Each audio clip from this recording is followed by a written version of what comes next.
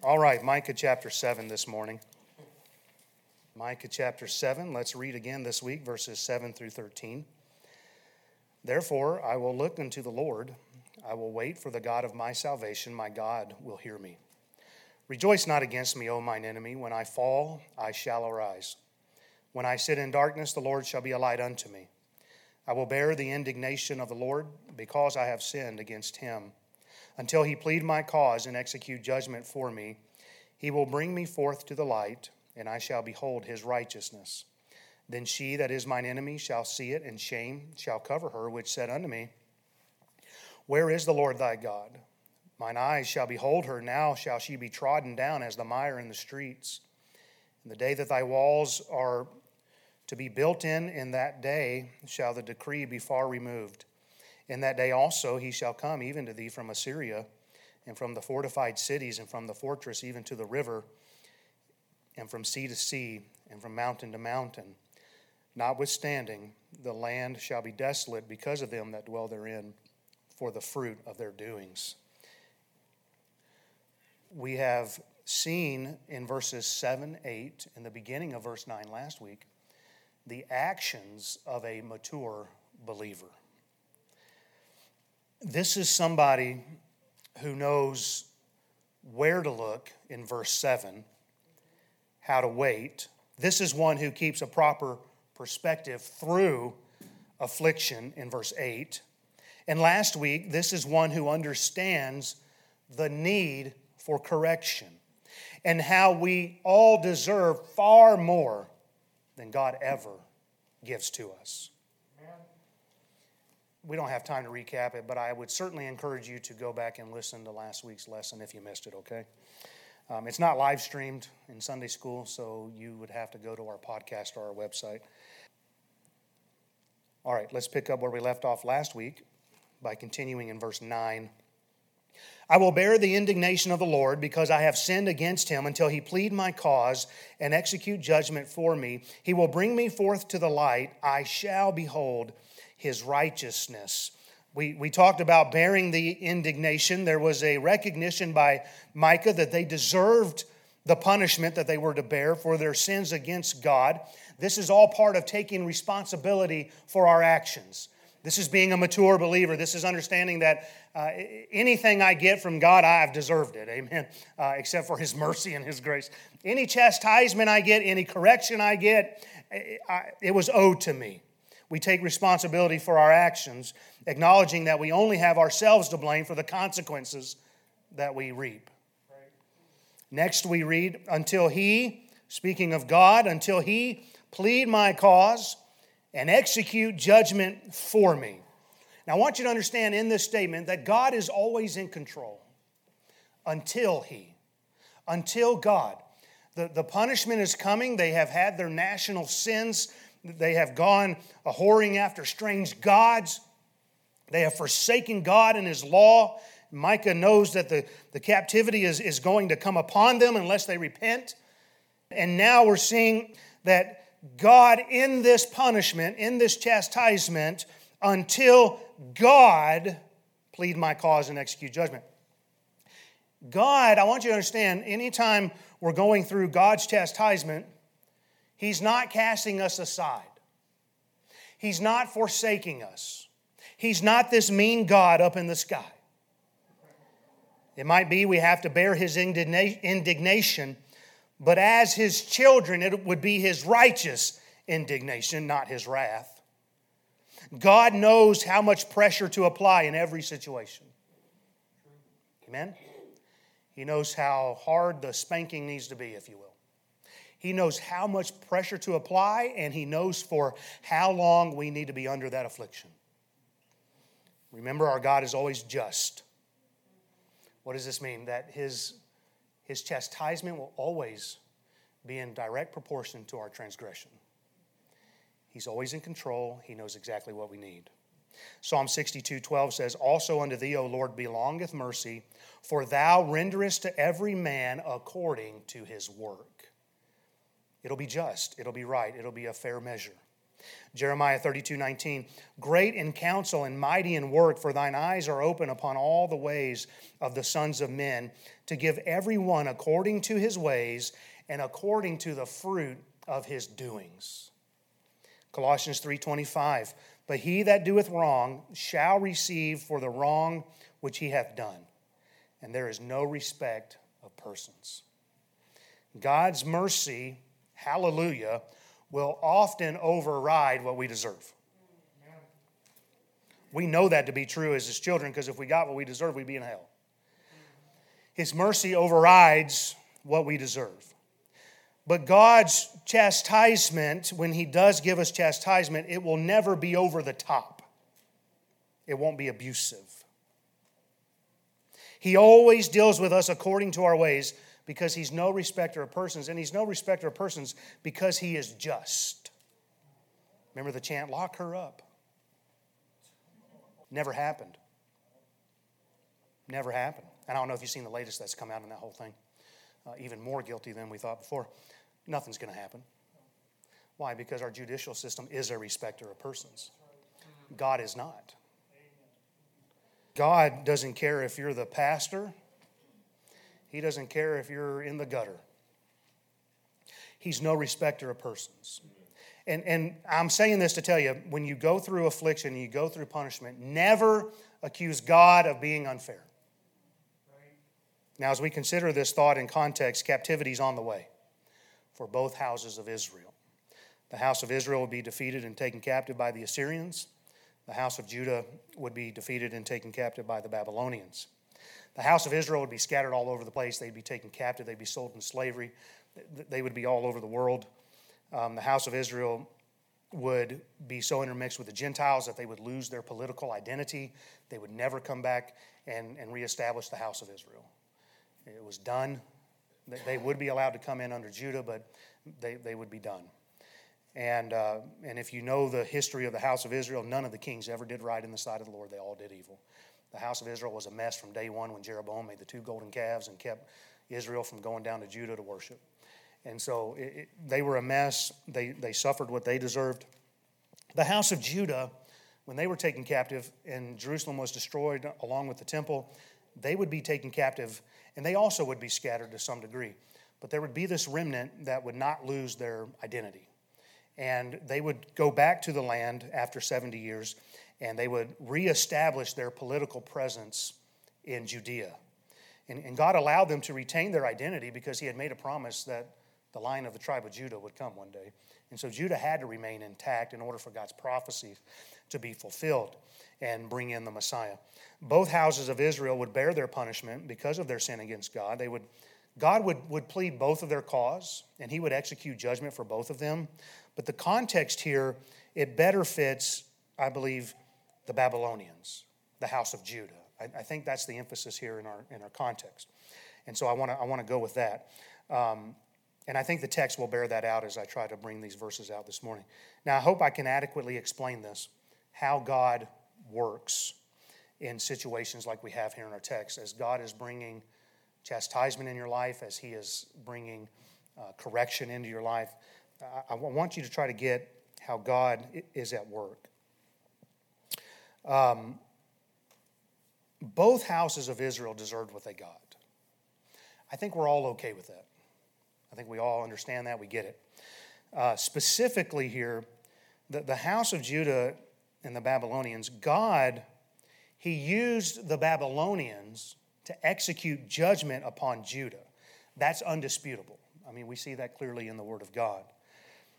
Zechariah 1:15 says of the Babylonians that they helped forward the affliction. God brought affliction, he used the Babylonians to do that. But where it can get slightly confusing for some is in this way. Those who God uses to execute his righteous judgments will sometimes do so unrighteously.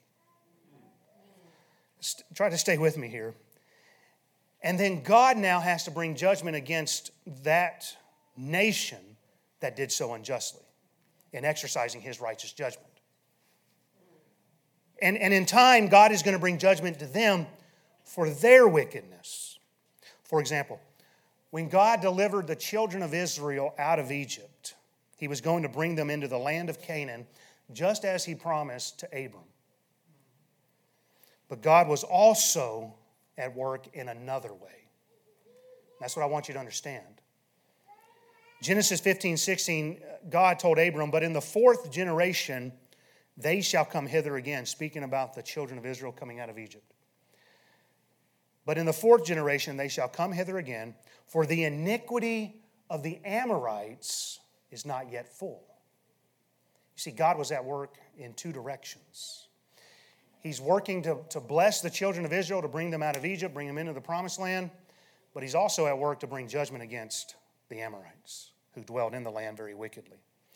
And so God's going to bless them. He's going to judge them simultaneously. God is at work. Deuteronomy chapter 9, verses 4 through 6. Speak not thou in thine heart, after that the Lord thy God hath cast them out from before thee, saying, for my righteousness the Lord hath brought me in to possess this land. Israel, don't do that. Don't look at yourself and go, we got the land because we're so good. God says, no, don't do that. But listen to what it says. But for the wickedness of these nations the Lord doth drive them out from before thee. Not for thy righteousness or for the uprightness of thine heart dost thou go in to possess their land. But for the wickedness of these nations the Lord thy God doth drive them out before thee. And that He may perform the word which the Lord sware unto thy fathers, Abraham, Isaac, and Jacob. Understand therefore that the Lord thy God giveth thee not this good land to possess it for thy righteousness, for thou art a stiff-necked people. God brought judgment to the Amorites by bringing Israel out. God brought judgment against America from another people on 9/11. And in time, God brought judgment upon them for their unrighteousness. Is this making sense, what I'm trying to lay down here? Listen, God's ways are past finding out. They're higher than ours. They're greater than ours. He is always at work. God is always in control. And you ought to take comfort in that in the day in which we live. Nothing that's going on in the world is surprising God right now. He's orchestrating things. He's working His purpose and His plans. He's working in multiple directions at the same time. What we may think is going to be a bad thing over here, Lord, I don't understand these mandates and I don't understand all this overreach of government. It may just lead to an uprising of freedom. Who knows how God is at work? He's working in multiple directions all the time is what I'm saying. And so in trying to understand more about this principle of how God works and that He is always working perfectly in different directions simultaneously, this is what God has taught me in my life. You do with this as you see fit, but it has taught me to ask God, what are you, God, trying to teach me in every situation? Every situation. Even if it seems that that situation isn't for me, maybe I don't even feel like I'm that involved. God, how is it you're trying to work in my life? When accusations come against me that are untrue, Lord, how are you trying to work in my life? Is there an element of truth to it? Is there something I'm blind to? Is there something you're trying to show me? As pastor, I watch relationships fall apart in very heartbreaking ways sometimes. And when the one who has been wronged comes to me, I always try to get them to ask God, how are you working in my heart through this? They would have never wished for it. They never would have wanted it for their enemy. But they're going through it. And that guy and that girl and that situation, hold on. You can't control their actions. How is God working in your heart through the affliction? How is God working in your heart in situations that you may feel like, I didn't do anything wrong here? But how's God working in your life? And I think you have to ask these things. Don't be guilty of just looking at the one at fault who has mistreated you and focus all your energy and attention on them. The Holy Spirit's got to be the one that changes the heart. We can't change anybody's heart. So look at yourself too. See if there's a lesson in it for you, because more often than not, there is. Psalm 139, verses 23 and 24, search me, O God. Know my heart. Try me. Know my thoughts, and see if there be any wicked way in me, and lead me in the way everlasting. A couple, once upon a time, came to Adrian and I for marital counsel. And the wife only wanted to focus on the husband's shortcomings. And they were substantial. We met several times, and just as soon as I put my thumb on her problem, didn't want to come back. To this day, haven't heard a word from him, even though I've tried. I'm not the one with the problem. He is. God's at work in both directions. She had some issues that she didn't want to deal with. You see, you've got to go into difficulties and you've got to go through problems and you've got to be mature. And you've got to learn to say, Lord, what is it you're trying to teach me? You see, in that situation I just highlighted, God was desirous to work on both of them. But how prideful we can be. She only wanted to focus on him. Well, you know, sis, you really need to do this. Oh, no. So she refused to see how God was trying to work in her life through the affliction, through the problem. She didn't want to be searched, she didn't want to be tried, and she didn't want to be led. Remember, the theme that I'm trying to draw from these set of verses is the maturity of a believer. A mature believer will always seek to see how God is at work in every situation. A mature child of God recognizes God is always at work. And though we may not see it at first, and though it may be puzzling going through it, I promise you if you'll stay with it and trust that God is at work all around, when that thing finally passes, you're going to look back and realize how God was at work in everybody's lives that were involved.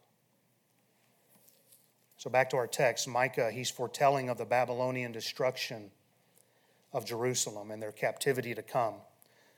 But he is also foretelling that the Babylonians are going to be destroyed.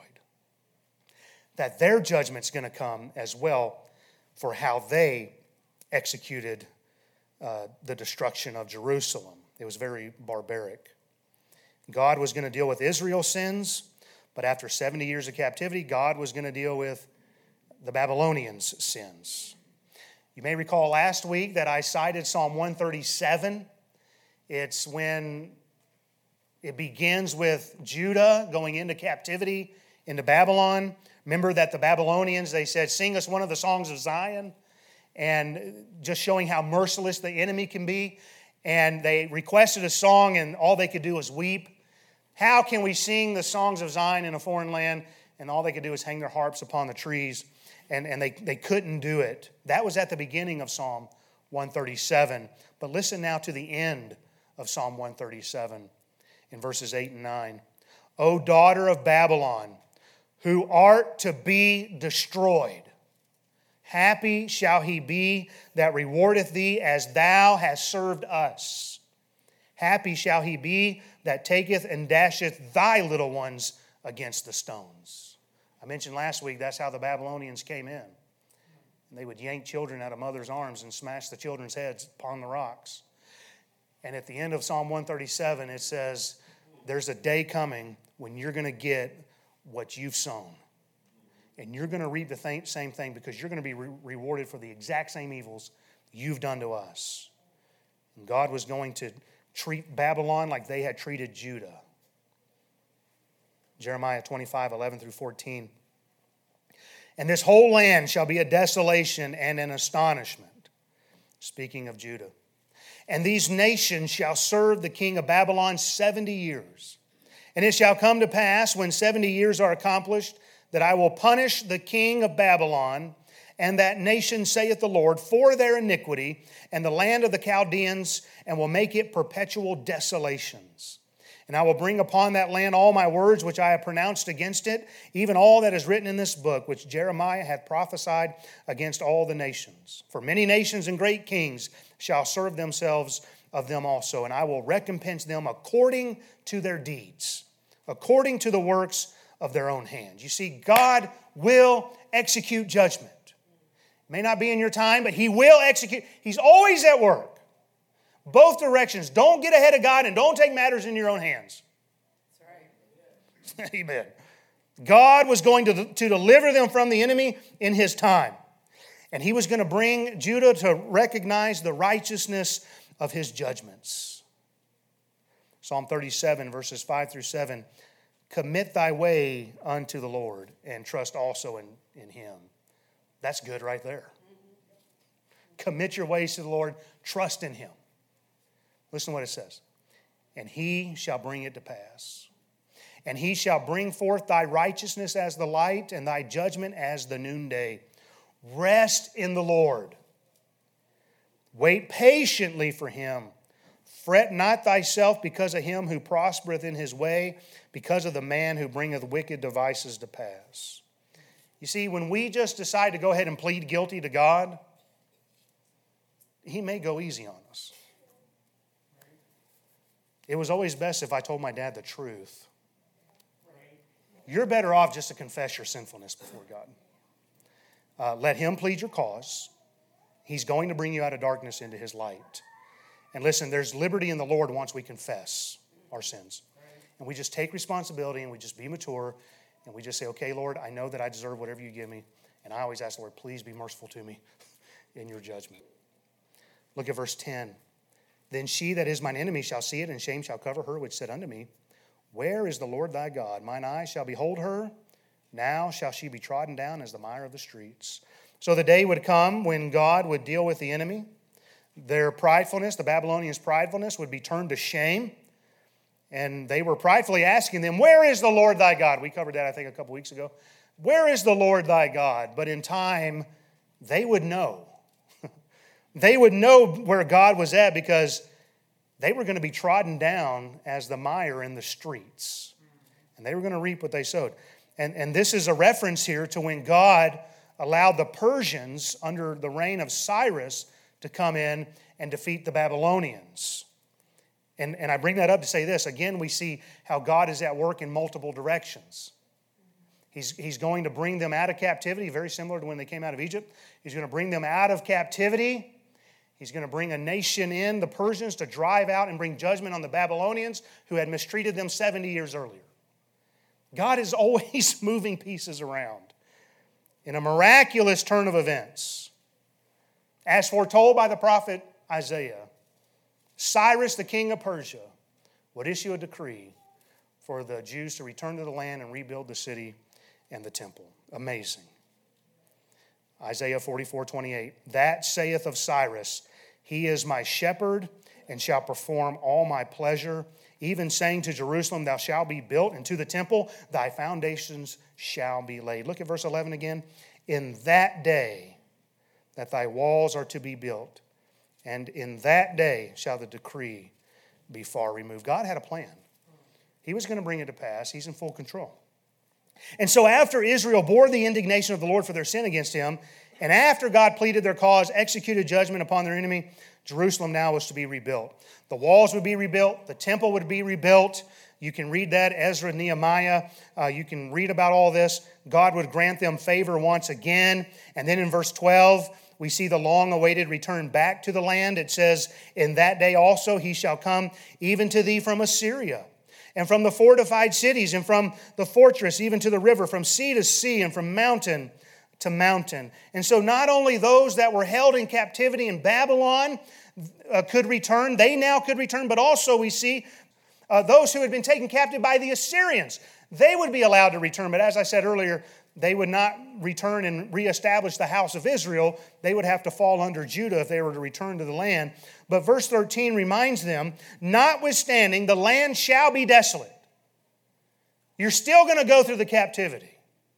You're still going to have to bear the indignation for your sin. You're still going to have to deal with the fruit of your doings, it says in verse 13. So before all these great things would transpire, they were going to have to go through the pain of captivity. Sometimes you've got to go through it. Right. Before the better times, before the liberty comes, before you have that that wonderful walk with God. You're sitting in darkness. You're seeing His light. In time, God's going to bring you out, and you're going to look back and you're going to understand it all. And you're going to come through that thing stronger if you'll just stay with it. God's going to deliver. He's going to allow the walls to be rebuilt, the city to be rebuilt. And listen, there'll be better times ahead. God would not forget them. But they were going to have to bear the fruit from the wicked seeds they had sown. Remember I said last week, you can choose your sin, but you can't choose your consequences. Micah 4:10, be in pain and labor to bring forth, O daughter of Zion, like a woman in travail. For now shalt thou go forth out of the city, and thou shalt dwell in the field, and thou shalt go even to Babylon. There shalt thou be delivered. There the Lord shall redeem thee from the hand of thine enemies. And then in Micah 5:3, therefore he will give them up until the time that she which travaileth hath brought forth. Then the remnant of his brethren shall return unto the children of Israel. Listen, you may be going through some dark times today. You may be going through dark times in your life. It may be very difficult for you right now. The storms of life are raging. But I want you to rest assured this morning that God is at work. He knows what you need in your heart. Would you ask God just to show you, what is it you're trying to teach me? Find out what God is working in your life. Confess any sinfulness and plead guilty before Him. God will deliver. Now, before we close this lesson, I want to take these same set of verses real quick, and I want to apply them to Christ. Because ultimately our deliverance is in Christ. Amen. And I believe that there's a deeper fulfillment here. There's a double prophecy fulfillment, if you will, of what's being said here. And by the way, when you're reading through your Old Testament, if you'll learn to look for Christ, man, the Bible will just blossom. A lot of those boring passages will become more alive. When I first arrived here, Pastor was going through seeing Christ in the Old Testament back in 2001. And I remember just being in awe of that study, and I've tried to do it myself. I've never stayed stationed somewhere long enough to get through it. That's how long it takes to go through it. I've only made it up to Isaiah. But here in Micah, we see Christ. And we'll see more, I think, as we go through this chapter, if I remember correctly. But in verse 7, Micah was looking unto and waiting for the God of salvation. In verse 8, while sitting in darkness, the Lord would be a light unto him. And remember, we said while we were in that verse that the people who sat in darkness, speaking of Naphtali and Zebulun, those regions, they saw a great light. They were sitting in darkness, but a light had sprung up when Christ showed up publicly as the long-awaited Messiah. In verse 9, he confessed that he deserved punishment for his sinfulness against God. But that would be taken away in Christ because Jesus came to plead our cause. Amen. Jesus came to execute judgment upon the wicked one. Jesus, who was sinless, willingly went to the cross to bear God's wrath in our place. And he who knew no sin became sin for us, that we might be made the righteousness of God in him. And when we place our faith and trust in Christ alone, we are brought into God's light.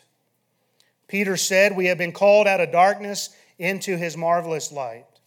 And in Christ we behold his righteousness because we learn that there is no righteousness in of ourselves. We need his righteousness imputed upon us. And in verse 10, our enemy, Satan and his demons, they have seen the victory of Christ. Satan has been trodden under the foot of Christ. God said after the fall of the man in the Garden of Eden that the promised seed of Christ would bruise Satan's head. Luke chapter 10, verse 19, Jesus said, behold, I give unto you power to tread on serpents and scorpions and over all the power of the enemy, and nothing shall by any means hurt you.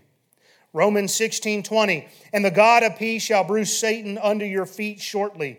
The grace of our Lord Jesus Christ be with you. Amen. And I think we can even make the application, perhaps, that verses 9 and 10 here can speak directly of Christ, who took the indignation we deserved upon himself. Amen. When he became sin. And that God pleaded Jesus' cause, and that God executed judgment upon Satan on Christ's behalf. God brought Christ from darkness, the darkness of the grave, into the light of life when He resurrected again the third day. And He arose in righteousness, having defeated all sin. And Christ's enemies were put to shame. They ridiculed Him while He was on the cross, basically saying, "Where is your God now?" But Christ was triumphant over His enemies, treading them underfoot. Colossians 2:15 says, "And having spoiled principalities and powers, He made a show of them openly, triumphing over them in it." And in verse 11, the walls of salvation have been built in Christ Jesus our Lord. The decree of God's wrath, which is upon every unbeliever, is removed in Christ. Isaiah 26:1, "In that day shall this song be sung in the land of Judah. We have a strong city. Salvation will God appoint for walls and bulwarks." The walls are built to salvation in Christ. Speaking of the eternal day to come, in Isaiah 60, verse 18, it says, "Violence shall no more be heard in thy land, wasting nor destruction within thy borders. But thou shalt call thy walls salvation, and thy gate praise." And then in verse 12, "In Christ all are welcomed out of every kindred, tongue, people, and nation." None are excluded from Christ. Say amen right there. Anybody can be saved who will place their faith in Christ. He died for all can be redeemed. 2 Peter 3:9, "He's not willing that any should perish, but that all come to repentance." And then in verse 13, "Even though Christ has won the victory and made salvation a free gift for any who will receive it, notwithstanding," get this now, "notwithstanding, any who refuse Christ will remain desolate, and they will continue to receive the fruit of their doings unless they repent." So I believe there's a dual fulfillment here in these verses. One for the children of Israel coming out of captivity, and the other for those who will come to Christ and be delivered from sin's captivity. But the choice is yours. So have you received Christ today? Have you received the free gift of salvation? Christ paid the debt He did not owe that you might be redeemed, that you might be reconciled to God and have your sins forgiven forever. Do you know Christ today? Not do you know about Him. Not are you a pretty good person. Do you know Him personally? Listen, you don't have to stay in captivity any longer. But see His light in your darkness and you'll be delivered. And you'll know what it means to have liberty in Christ. He'll save any who call upon Him. What a great Savior. For those of you in Christ, if you're experiencing darkness, then search what it is God is wanting to teach you. Confess any sins. Get right with God and watch as He delivers you from the enemy. Look unto the Lord and wait for the God of your salvation. Amen? Let's pray.